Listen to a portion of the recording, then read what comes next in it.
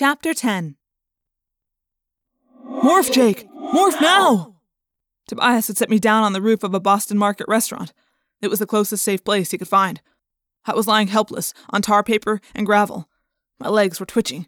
My antennae waved insanely. I was twitching and jerking and losing all control over my roach body. But the human me understood what was going on. I was dying. I had watched roaches die from poisoning. I had stood over them and thought, "Ha, serves you right." Now it was me. Now it was my body that was failing. I was the one suffocating and jerking. Jake! You have to morph out of this! Do it! Concentrate! I knew he was right. It was the only way to stay alive. But it was so hard to focus when I was trapped inside a dying body. I tried to picture myself human. I tried to form a mental image of myself. But that picture was all mixed up with dolphins and birds and tigers. And the dream. I was in it now as the delirium swept over me. In the dream. I was the tiger, moving with perfect silence, each muscle like liquid steel, every movement controlled, calculated. I could smell my prey. I could hear his clumsy human movements in the dark forest. He was slow. He was weak. He could not escape me. I would destroy him. I would bring down my prey. My prey. Tom.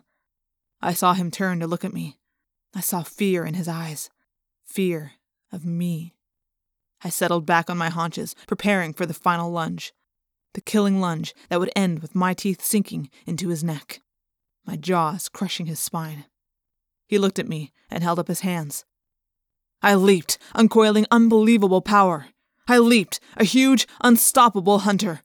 I roared, a thunderous cry of triumph that could be heard for miles. And then I saw the tiger. Saw myself. Saw orange striped fur and ruthless yellow eyes and saber teeth and claws that could rip open a buffalo, hurtling toward me. Tom had become the tiger, and I was his prey. I closed my eyes, and when I opened them again, I saw, right above me, fierce eyes staring down from just a few inches away. The eyes of a hawk. "Are you okay?" Tobias asked. I raised my hand to look at it. Fingers. 5 of them. "I don't know.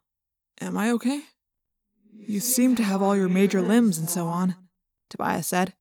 "But it was a weird morph. You got poisoned pretty badly, I think. You seemed to be unconscious while you morphed." "I'm alive," I said, feeling a little surprised. But of course, the amount of poison that had almost killed me when I was a roach was nothing to me as a human. "Where are we?" "On the roof of a fast food restaurant." "You saved my butt, Tobias." "No problem. I'm your own personal Air Force dude.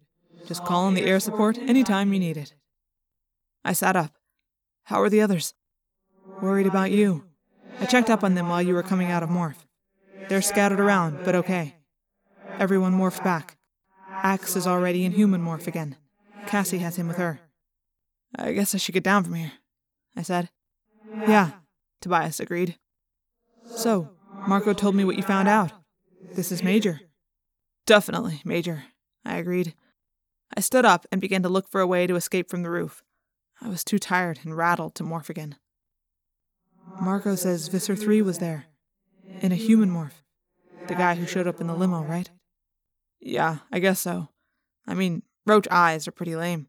I can only go by what I heard." "I saw him leave right after I lifted you out of there," Tobias said. I stopped looking around for a ladder to the ground. Tobias was being too talkative. Too persistent. "Tobias, what is it? What are you trying to get around to telling me?" "When Visser 3 left, Tom was with him." My first reaction was relief. Visser 3 had ordered someone executed in that meeting. It had not been Tom. How did they look together, Visser 3 and Tom? Tom was the only one from the meeting who went with Visser 3, aside from his guards. Tom was acting sort of careful around Visser 3, but he looked like he was pretty cocky around the guards. It's hard to say, Jake. But if I had to guess, I'd say Tom and Visser 3 are tight. Yeah, I said. I have a feeling maybe Tom is kind of responsible for a big part of this hospital plan. I shut up and thought for a second. What will Visser 3 do to Tom if this great plan is destroyed? Tobias said nothing. He knew the answer. Those who fail Visser 3 die.